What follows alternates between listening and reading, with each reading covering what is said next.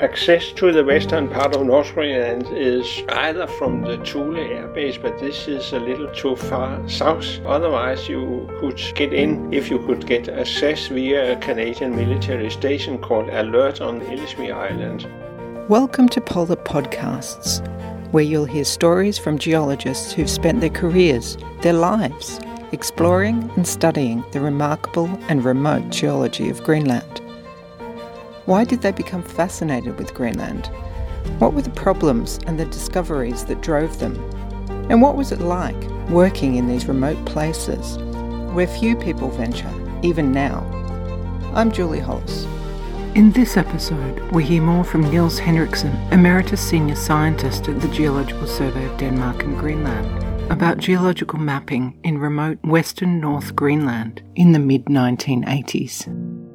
When GGU had finished the work in eastern part of North Greenland, there was a big region to the west of that which was also going to be covered in our 1 to 500,000 scale mapping. There all the logistics were more or less being a continuation of what we already have done in the Peerland region. So we organized ourselves with establishing a new tent base camp which was placed in a land area called Varmeland. From there you could cover the whole part of western North Greenland and close the open gap we had between what we knew already from Peerland and to what was known in the northern part of West Greenland, the Thule region. When we started there in 1984, we were in a situation where we already had all the topographical mapping finished. The Geological Institute had finished all their ground control point measurements. Our aerial photo interpretation could be continued with the man who did that internally here in GGU.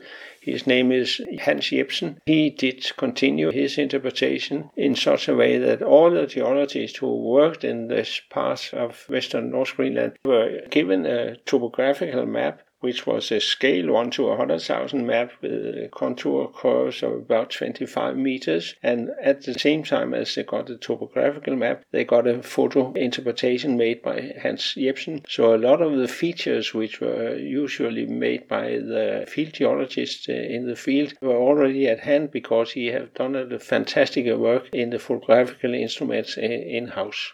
We had to work with lower Paleozoic stratigraphy. That is, sedimentary rocks formed between about 540 and 420 million years ago. Lower Paleozoic biology with lots of fossils and all different fossil groups. Therefore, we had specialists involved, specialists in various fossil groups, people who knows about trilobites. Trilobites are an extinct form of arthropod, a phylum that includes insects, spiders, crabs, and centipedes. Trilobites lived in the oceans for almost 300 million years before they became extinct about 250 million years ago. They are the ones to ask if you want to know about the stratigraphy in the Cambrian, for instance. You had gastropods. Gastropods are a large class of shelled organisms that include snails. You had trilobites, you had mussels, and there was lots of different groups of paleontologists involved. Each group had their own specialty, and they know their stratigraphy in such a way if they have a fossil in their hand, they can tell the age of it very precisely. Down to where you have detailed stratigraphy all through the Paleozoic with, I think, more than 100 different stratigraphical levels. This means that the paleontologists are able to finely subdivide the sedimentary rocks into distinct layers based on the fossils they find in each, which tell them exactly their relative sequence of formation through geological time. Of course, this has to be also registered in the mapping. They don't do this in detail in the field, but they do it after coming back. You have fossil groups which are fossils in mega size where you can more or less observe the situation in the field because you have the fossils in your hand, and you have the microfossils. You have to take samples home and prepare them in the laboratory, evaluating fossil groups and ages. It's exactly the same you do in the field. If you work with microfossils, then you have to take samples at home. A man who is working with microfossils. Take samples every 5-10 meters up through a section and take samples in the size of about 1 to 3, 4 kilos with them from each level, depending on how fine you want to do your details up through a section. Then getting back in the laboratory, then he dissolved the big samples he had taken home with him, and then he started to look at fossil content in a binocular microscope. And with his special knowledge are able to say that this is from level so-and-so and having this in this age. So it's a combination of what you observe in the field and what are the output of the laboratory work you are doing after coming back. So you have one field season with preliminary sampling, preliminary observations. Then you take your material with you back to the laboratory. During the winter, you in the laboratory can have all the details sorted out by dissolving the samples and looking at the microfossils. Then you know exactly which levels you think you have. Then you can go back and you can take more samples if that's necessary. Then you know something about which you have a full coverage or whether you have holes in between where you have to get more information. You have approximately 150 million years is represented in that sequence. In the western part of North Greenland, there we had to organize ourselves logistically in a little different way than in the Peerland region. Access to the western part of North Greenland is either from the Thule air base, but this is a little too far south. Otherwise, you could get in if you could get access via a Canadian military station called Alert on the northernmost part of the island called Ellesmere Island. To obtain possibility to use this Canadian military station, we had to establish contact with the Canadian authorities, first on a foreign ministry level and later on the direct level contact to the Canadian military. So I was involved in writing notes which were presented to the foreign minister first, and then they got in contact with the Canadian authorities. Then it ended up with that I was going to Toronto and Ottawa to have meetings with the Canadian Forces headquarters people, and then it ended up with accept that we could get in and use this Canadian military base called Alert, which was only 1 hour's flying distance from where we wanted to establish our base camp in North Greenland. We got the situation with the Canadians, which were very fortunate for us. They were very cooperative. We got them to get all our fuel into their fuel tanks at Alert. We had to bring in the fuel ourselves with our Danish C-130 flights. We simply supplemented the fuel system in Alert with what was taken out for our needs. So we got a very flexible system where we could have the heavy aircraft to do the flight between Thule and Alert, and then we could use our own twin otter to bring fuel in from Alert to northern Greenland. And then we established a tent base which was exactly the same as in the eastern part of North Greenland in Peerland. We had tents which were established for a period of nearly 2 months. After the summer, all the tents were taken back and packed and stayed in the field until next year, and then we opened the camp again. We had support by the Twin Otter, a small STOL aircraft.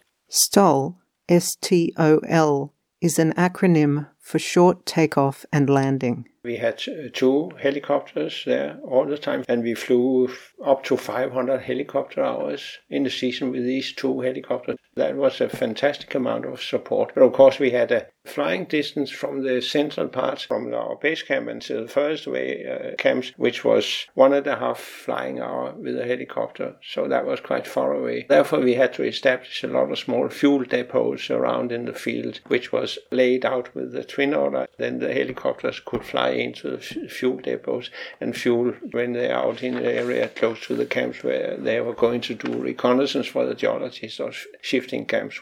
In the base camp we had situation working-wise with the 2 helicopters being stationed. They are going out from the base camp every morning and returning every evening. Sometimes they were staying overnight out in the field, but this was planned on beforehand. Sometimes they could stay overnight near to one of the Sirius huts, which are placed various places around in all of North Greenland. The huts established and maintained by the Sirius Patrol, the Danish military patrol in North and Northeast Greenland.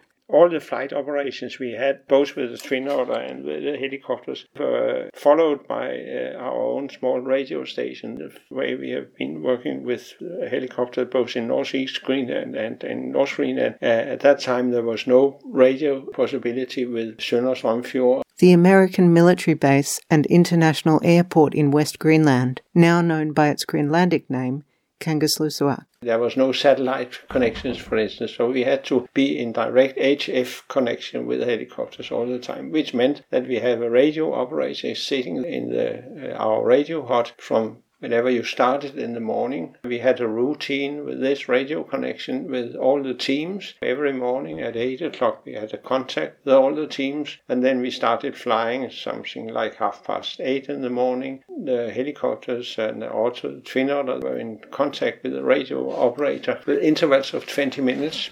Every time you had flown 20 minutes, that you had to report back to the radio station and give your position. We had prepared maps divided into squares, so every time you shifted position, or at least every 20 minutes, you reported back to the radio operator which square you were in. It could be 2 letters and 2 ciphers. This was simply to have a security for all the operations. Also with the teams, we had a security system built up that any time the radio was open, then of course the teams could contact us if there was any problems. Otherwise, we had a routine contact with all the teams every night at 8 o'clock in the evening. Or if some of the teams had decided to stay awake for a longer period, maybe because it was bad weather in the morning and good weather in the afternoon, then teams decided that they want to work out later in the evening, and simply they gave us information about this, and then we knew that they were okay, and then they reported in the next morning, of course. But anyway, the security was such that we always had good contact with the teams at least 2 times in every 24 hours. And the same thing with the aircraft, but there the security was much higher, and then they had to report every 20 minutes.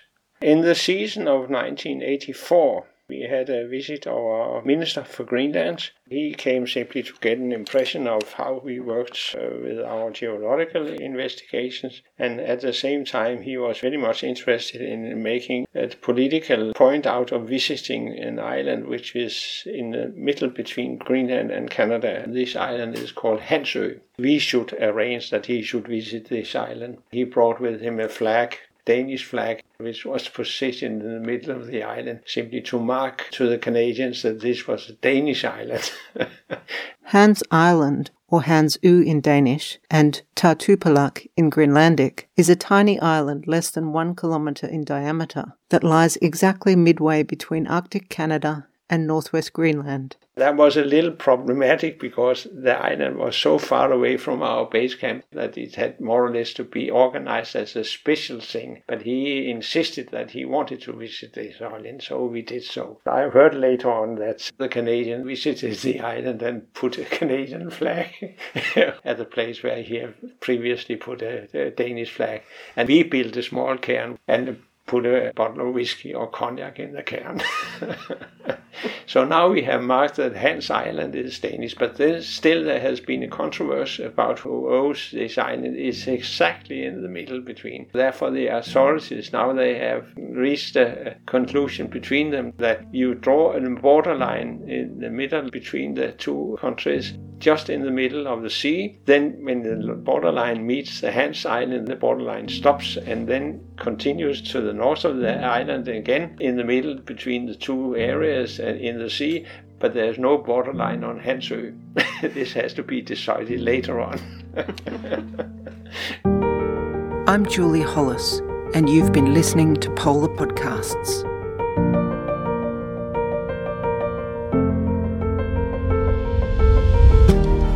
In the next episode, we hear more from Emeritus Senior Scientist Bjørn Thomassen about working at the Black Angel lead zinc mine in central West Greenland.